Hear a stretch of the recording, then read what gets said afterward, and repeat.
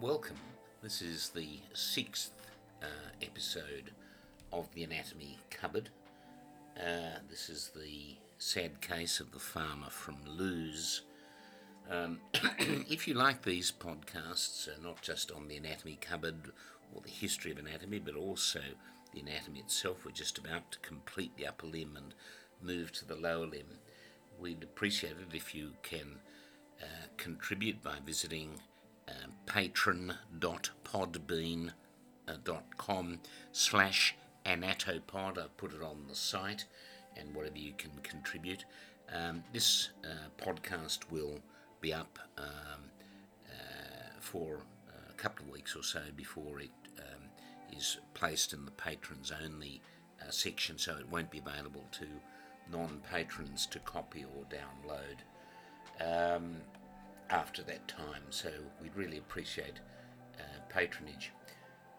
I wanted to get on with this case because it's a rather sad case of Stephen Pollard, the farmer from Lewes, versus Sir Astley Cooper's nephew. There's a recent delightful film which is called The Favourite, which is set in early 18th century England and which tracks the machinations and private dalliances and alliances between Queen Anne and her ladies-in-waiting. Much of the aristocracy and Parliament functioned, I suspect, as depicted in this film, which is beautifully written for a first-time screenplay by Deborah Davis, who had only just completed a night course in screenplay writing. Was nominated for an Academy Award for Best Original Screenplay. My point is, or one of my points is here, that connections, like pretty well everything, got things done in the chambers of power back then, be they in Parliament or in the Royal Court. One can imagine the prominent surgeons of the day like William Hunter or his brother John, the Bell brothers, John and his younger brother Sir Charles Bell, Joshua Brooks, the owner of a major anatomy museum in London at the time, or the naturalists before then, Sir Hans Sloane or Sir Joseph Banks and their ilk. They all sort of moved in particular influential circles, pretty much oblivious to the great masses. The influential politician Horace Walpole and the father of utilitarianism, that somewhat simplified credo of the greatest good for the greatest number, that father Jeremy Bentham, both crafted legislation that affected the plebs without ever mixing in their circles. Society wasn't like some Venn diagram with the hoi polloi rubbing shoulders with the great unwashed. The subsets never overlapped. Let's face it, the aristocracy framed the laws for a public they could never identify with. And we don't think how disconnected from reality they sometimes were. It affected their mindset and hence their expectations and sense of entitlement. You know, apropos that point, when Lord Raglan, who so disastrously led the Crimean campaign at Sebastopol, was in his 60s, he'd never ridden, for example, on a public bus. And after a short trip he complained that the ignorant bus driver didn't listen to him because he didn't understand that there was such a thing as a bus route, and he expected the bus to go wherever he, that's his Lord Raglan, wanted. Another example is when Winston Churchill, as a young man, was briefly imprisoned in South Africa during the Boer War. He made a big deal of that when he went back to get elected as an MP back in England. But when he was inside prison in South Africa, Churchill had a batman come in every day to give him a shave and to lay out his clothes. It's not exactly like they were really struggling, and yet it was presented as such. The Scottish physician David Livingstone, of Livingstone, I presume, fame, when he went through the jungle, had his slaves carry 3 mahogany dining tables with them. It's all there in the inventory if you want to see it on the internet. And then some people wonder how or why he ever got lost. I'm just trying to make a point here, but I do have a couple of little caveats that make this sort of social separation between the classes even more stark. I think the first was the pervasive presence of serious, contagious and infectious illness. In the general public, 1/5 of children never got beyond 2 years of age. And that actually wasn't a class thing. It was a measure of severe infectious disease that we don't even consider today, but against which the 18th century populace were powerless. Measles, German measles, smallpox, erysipelas, scarlet fever, rheumatic fever and the like. Every family had an intimate brush with infant loss, indescribable and yet expected. But it's true that the impact of this loss was felt greatest amongst the lower classes. The ability of rich people to abandon the city for the country climate certainly improved their longevity once they got tuberculosis, and the effects of consumption, as was its Victorian name, or in some circles, the White Plague, that terrible wasting called phthisis, the extensive muscle loss, the overwhelming lassitude, and that frailness were somewhat assuaged by fresher, less polluted air. It was in the absence of any specific and effective anti-tuberculous medication that the sanatoriums then sprang up. These were what became known as the resting cures, like the one in the Alpine retreat of Davos, Switzerland, that formed the backdrop for Thomas Mann's wonderful novel, The Magic Mountain. That was a vehicle for him to rail on about the sickness of an individual as a metaphor for the sickness of the state. Anyway, as usual, I'm wandering a little bit. But with anatomy and its story, I think that's easy to do. The power and the majesty of the impending industrial revolution didn't, of course, improve the quality of life of many average Joes and Jills, but it forced many from the lower classes to move in the opposite direction, from areas of bucolic harshness in the country and the struggles of the farm to the rush of even harsher cities. One only needs to think of the squalor of overcrowded Dickensian existence, which became the breeding ground for that scourge of Victorian England, tuberculosis. Of course, that story is another podcast. I'm certainly going to do that because anatomy and its conduct converted into a kind of very Victorian enterprise that didn't occur in a social vacuum. That's certainly a good podcast to do. So that's the first caveat about the risk, the expectation even, of infant mortality. But the second caveat in 18th century London, which is where our story takes us, is that caveat that beyond that grim reality of childhood illness and waste was the terrible state of the Georgian and then subsequently the Victorian hospitals or infirmaries. In the Hunter's time, as these hospitals were expanding and the private sector was actually collapsing a little bit, if you as a patient were actually sick enough to need hospitalisation, it was often a death sentence.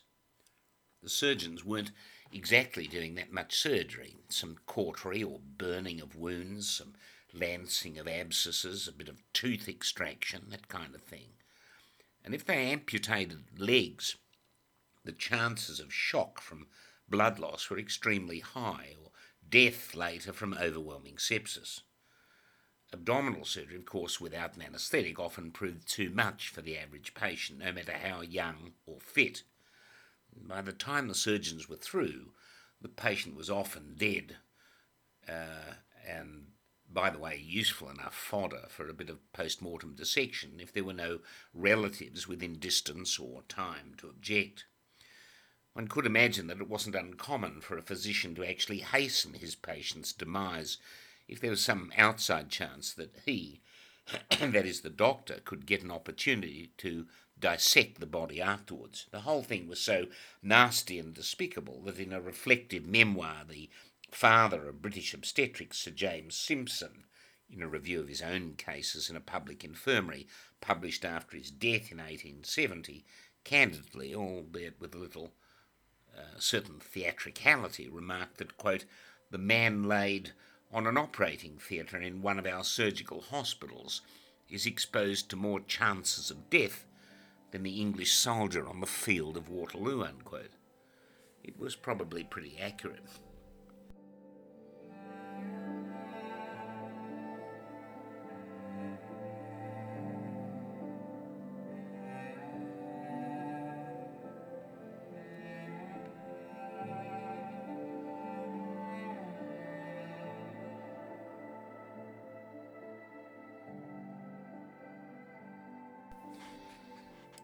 But this belied really breathtaking arrogance by the surgeons and anatomists towards the general public. And a parliamentary select committee in 1834 deciding about how to supply bodies to the anatomists for legal dissection rather than all of the body snatching and grave robbing that was going on, and with which the surgeons were complicit in any rate. One of John Hunter's students, Astley, later Sir Astley Cooper, told the committee, and I quote here, quote, "There is no person, let his situation in life be what it may, whom if I was disposed to dissect I could not obtain. The law only enhances the price. It does not prevent exhumation," unquote. I mean, Cooper's arrogant comment is not quite let them eat cake, but it's close enough. And I think you get the picture on how expendable the average patient was and how that patient was viewed by the average surgeon. Now, Sir Astley features in this story I'm about to tell on quite how the surgeons regarded their poor patients. Before the case of Stephen Pollard, which is the one I wish to recount as an exemplar of this hideous disregard for human life, I suppose that I can introduce the figure of Dr. Thomas Wockley. That's the man who set up a now famous medical journal, The Lancet, which he founded in 1823. And this was a bulwark against hospital corruption and his personal pet peeve, nepotism in hospital appointments. Wockley himself, snubbed by the surgical establishment, didn't just take his bat and ball and go home.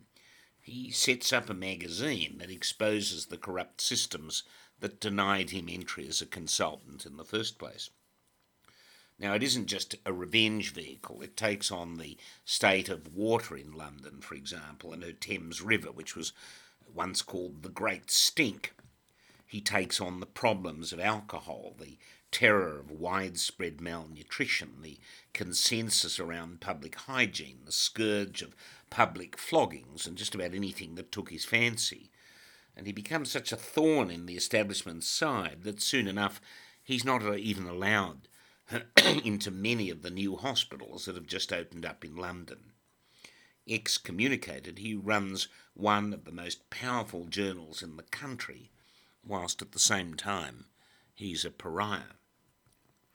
For a man whose main 1841 editorial on the College of Surgeons begins, quote, "The Council of the College of Surgeons remains an irresponsible, unreformed monstrosity in the midst of English institutions," and you can imagine the sort of forces that would have been out to get him. And in the editorial he goes on to declare about the college that it is, quote, "an antediluvian relic of all that is most despotic and revolting, iniquitous and insulting on the face of the earth." That comes from the Lancet, 1841. You want the precise reference, it's volume 42-2, page 246. Fairly strong stuff even for those times. Reminds me of the feud really between the Dutch anatomist Frederik Reich in Amsterdam and the Leiden University rector Geert Bidloo. Reich calling Bidloo, quote, "a notorious whoremonger and an infamous pimp." All Bidloo could come up with in retort was to call Reich a miserimus anatoricum, the miserable anatomist. But that was an era when deeply wounding profanities were pretty par for the course in almost any profession. If you look at the American elections around the same time in the early 1800s, it was not beyond the candidates for President of the United States to call one another, quote, "a carbuncled old drunkard," or "a syphilitic gorilla." Nice one. John Adams was actually speaking about his rival Thomas Jefferson, at the time an atheist, an anarchist, a demagogue, a coward, and a mountebank. And those who dared follow him, according to Adams, were cutthroats who walk in rags and sleep amidst filth and vermin. I have to thank the author Paul Boller for that quote from his presidential campaigns. It's the kind of rhetoric that was used in general against colleagues and in professional atmospheres. Got a little idea of the landscape. And it was a landscape into which the hapless patient Pollard entered, unbeknownst to him. Pollard became really the personification of the dreadful fate that awaited some of the patients who needed surgery once they were admitted to a public London hospital. Now, Stephen Pollard had come down to London for treatment of a bladder stone and was in the specialised hands of one of its consultant surgeons, Mr. Bransby Cooper. That a case should go so wrong was in part a measure of the arrogance of Cooper, who was nephew of Guy's Hospital's greatest surgeon, as we've already met, Sir Astley. And it proved a double indignity, with Pollard's case publicly performed by Bransby as an instruction piece, a bit like a piece of theatre in front of a group of Cooper's peers, and it became a cause célèbre for Wockley and his Lancet magazine. Pollard had come in for a simple operation, which in the days when there was no anaesthetics should have been done or taken in deft hands, perhaps about 1 minute or so, but which took Cooper over an hour to perform. The exhausted Pollard had died the next day, and in an editorial Wockley drew attention to the obvious negligence of the case, and, sued by Cooper, acted as his own defence counsel in a notorious libel case which was front page news. I actually picked up the hard copy printouts from a very special library dedicated to archival newspapers in London, and the fine print typeface in the Times runs for a full 7 pages, starting on Saturday, December the 13th, 1828. It makes for pretty riveting reading. Pollard, a farmer, was 53 years of age with 6 children, and he'd come down from Lewes in Sussex for what he thought was the simple operation of cutting stone, confident that his surgery was about to be done by the nevy, that's the nephew to you and me, of Sir Astley. The history of these stones themselves is interesting, since they were commonplace in Georgian England, but are relatively infrequent today. The surgeons had developed a wide and inventive variety of tools and instruments to extract them without anaesthesia and with astonishing speed. The patient trapped and strapped up, bound to the operating table with his legs up for a perineal cut. You can imagine it. In those days, the combination of speed and success would have been most prized, and a surgeon based his reputation on both. Such tales were legendary. Around that time, there were stories of the surgeon Robert Liston, who was particularly known for his surgical speed, and who was reputed to have taken off some poor patient's leg in 28 seconds, along with a few fingers of his surgical assistants in the process. Both patient and assistant died a few days later from overwhelming infection, and someone in the crowd witnessing this also died, probably from a heart attack. So that's actually, by the way, been mentioned or been called the deadliest operation in history. Nice one. Anyway, let's get back to Pollard's case. In Pollard's case, however, Cooper spent an hour repeatedly digging around from below in the area between Pollard's bladder and his rectum, the area called the perineum, unable to locate the stone. Part of Cooper's problem also stemmed from his performance, which was in front of a sizable audience, perhaps upwards of 200 people, each member witnessing him becoming increasingly frustrated with the progress of the surgery. And it's recorded that at one point Cooper, in exasperation, had proclaimed that the depth of Pollard's perineum, that space from the skin around the anus and the scrotum to the bladder, was abnormally large, extremely deep, and he then spent a considerable time comparing the size of his own hand with that of others in the audience, whilst poor old Pollard lay strapped up, screaming and exhausted in a gutted pool of his own blood. At long last, Cooper retrieved the stone, holding it aloft in what some described later as triumph, and sent Pollard back to his bed in agony, covered in blood. Pollard died the next day, presumably from blood loss, shock, and exhaustion.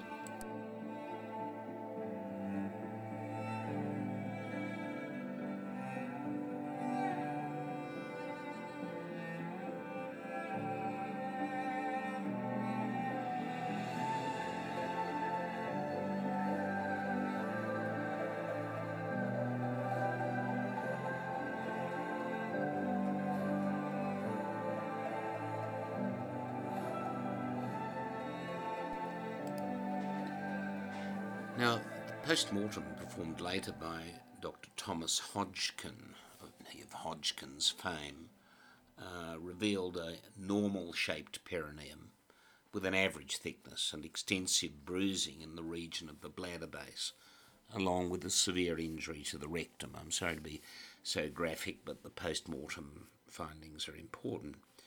And now that horror alone might not normally have triggered any sort of action at all. Patients died every day from operations that were poorly performed or where, simply in the absence of supportive facilities, larger surgeries would have proven too much for them to withstand. The business of retrieving urinary stones, or calculi as they're called, had an age-old tradition with a series of small scoops and graspers, tine-like brushes and crushers and baskets, all designed to ensnare them in their hidden locations.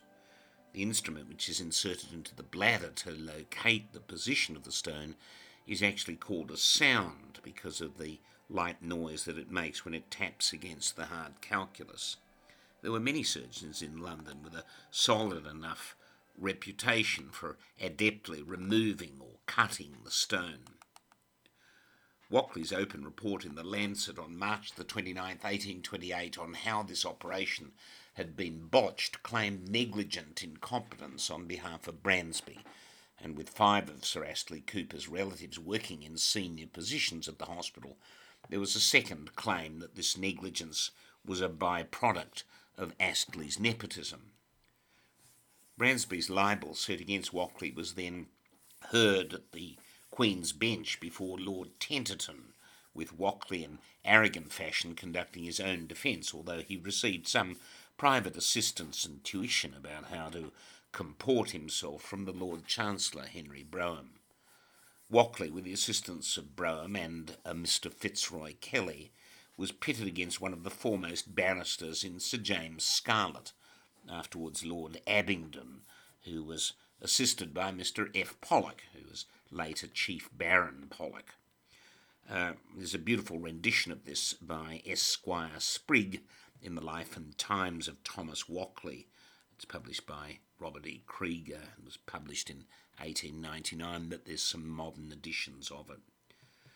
After 2 hours of deliberation, although the jury ruled in Cooper's favour, they offered him, that is Cooper, only £100 damages, a payment which was defrayed by Wackley through public subscription. It was just enough to cover his legal expenses, that is Wackley's legal expenses, and still leave a very small sum of money for Pollard's widow. During the case, Wackley used a scale model of a child along with a human pelvis and a range of instruments explaining the nature of Cooper's incision. At a meeting at the Freemasons Tavern a week after the verdict, there was almost unanimous support in paying Wackley's expenses as subscriptions. So there were £295 10 shillings for Mr. Cooper's costs, the £100 for damages, £12 7 shillings and 9pence for the sheriff's poundage costs. That's a levied fee, usually amounting to about 5% of the judgment. And as the total costs were attained through this published subscription, the subscriptions book was closed, leaving 2 to 3 very small subscriptions which the donors did not want returned and which were forwarded on to Pollard's widow. For her husband's death, Mrs. Pollard would probably have received a few shillings. Afterwards, Wackley, for his trouble, was expelled from the learned societies and banned from the metropolitan hospitals. He was later elected the MP for Finsbury until his retirement in 1852, and he championed universal suffrage for women, the abolition of slavery. Walkley's Lancet became the social instrument for venting concerns about almost everything, as I've said. Its pages were used for substantial reforms of the health system, railing against a range of ills, including the poor state of medical education, the rise of nepotism within the infirmaries and their boards, the need for city coroners to be practising physicians, the advocacy of a registry of all medical doctors, which later became the General Medical Council, and even as a platform for recommendations on the quality of food and drink within the city. Old Walkley had been rejected as a surgeon by the establishment, but it's fair to say that his journal was a useful and legitimate platform for constructive change in the health sector, even if it was also an instrument for revenge. But the impact on the Pollard family and on others to come soon after him was minimal. Although the issue of medical malpractice appeared commonly in the editorials of the journal, there were many other complaints which diluted any substantial, what we might call, Pollard effect. The issue of nepotism in hospital appointments was addressed in a special parliamentary select committee in 1834, and although things were improved, they were not even to this day eradicated. It followed the 1828 Parliamentary Select Committee, which was designed to legalise the movement of bodies for dissection to the infirmaries and universities, and to put a dent in all that grave robbing and body snatching that was going on. That's certainly another podcast that I'm going to do. The assumption of all of these parliamentary inquiries and select committees is that they should improve the quality of patient care. So the argument goes that the easier it is, for example, for a surgeon in training to get access to a dead body to dissect, at least at that time, the greater the chance that patient care would improve. Put simply, it was put there to save lives. And with that improvement, it was hoped that the carnage of the London infirmaries would disappear. So too it might be imagined that the artist also accessing the common ground of the corpse to dissect might improve the quality and the naturalism of their art through their extended experience with dissection. Both of these assumptions seem pretty intuitive, but of course there's no reason to expect that one thing could ever be tied to the other, both art and the art of surgery, if you like. In the case of surgery, its safety and its efficacy to cure patients without harm are a consequence, really, of the meaning of surgery itself. Chirurgia, hieros or heri, Greek hand, and ergon, ergasia, Greek work, handiwork. But unsurprisingly, after the enactment in 1832 of the Anatomy Act, which distributed bodies to the hospitals so that they could be dissected, the bodies of those dying in the workhouses, the almshouses and the infirmaries, which weren't claimed within 48 hours of their death. After that, there was little effect on the tragic surgical death rates in the hospitals.